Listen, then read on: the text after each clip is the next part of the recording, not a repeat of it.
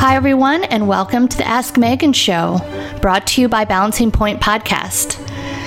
On this show, Megan Fairchild, who's a principal dancer with New York City Ballet, answers your questions each and every Monday, Tuesday, and Wednesday. My name's Kimberly Falker, and I'm the host of the Balancing Point Podcast. I'm just so excited that we've expanded this show to bring to you more questions and more thoughtful answers from Megan Fairchild. So let's go ahead and get started with today's show. This next question comes from Anna. She writes, "Hi Megan, I was wondering about auditions for the SAB summer programs.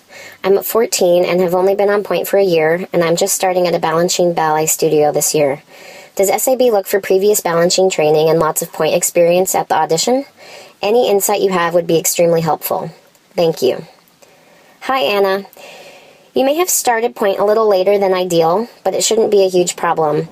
I know many professionals who didn't even start ballet until they were 13, so you don't have to worry at all. You want to focus on starting out really slow so that you don't develop any bad habits. Make sure you can get fully up over your box with no space left between the top of the box and the floor. A lot of times for first-time point shoe wearers, they don't make full contact with the tip of the shoe and the floor. You want to have as much surface area of your box touching the floor. This makes you the most stable when you're on point. Also, don't let your weight go out towards your pinky toe so that you look sickled. That's a recipe for spraining your ankle. Keep your weight right over your second toe or even a little bit more towards your big toe. Never so much so that the pinky edge of the box is off the ground, but enough so that you have the strongest and prettiest line of your leg. Finding that specific line through your big toe in the point shoe helps you find your inner thigh muscles and connects your whole body properly when you're on point, because we want to use the insides of our legs, not the outsides. Those are the two basics I would say would be huge deal breakers for an SAB audition in point. Weight more in the big toe on point and getting all the way up on the box.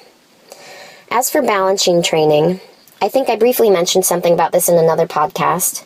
SAB doesn't assume that everyone is Balanchine trained that they are auditioning, and they don't need them to be. SAB is a great finishing school. If you come with good classical basics, they can add the extra Balanchine style on top of that, and that makes a really well-rounded dancer. What I would focus on for your SAB audition is making sure you can do pirouettes from fourth with a straight back leg, crossing fifth position completely all the time so that you don't have your back toe sticking out at all. Weight should be in the toes more than the heels, at bar, in center, and during jumps.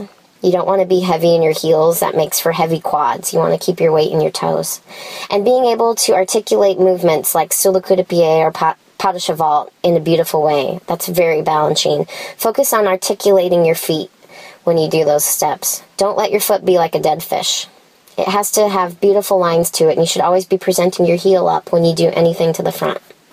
I hope this helps, and I wish you all the best this year and for your upcoming audition. Thanks, Anna.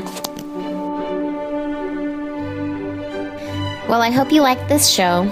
If you did, please take a moment to stop by iTunes and leave us a rating and review. If you would like to have your question featured here on the show, just head on over to balancingpoint.com. You can record directly there by going to the Ask Megan tab and following the easy directions. You can also keep in touch with me by following me on Instagram at mfairchild17, Twitter at fairchildmegan, or at my website meganfairchild.com. I'd like to give a huge thank you to Kimberly Falker, the host of Balancing Point, for inspiring me and helping me make this idea come true. See you guys next Monday. Until then, happy dancing.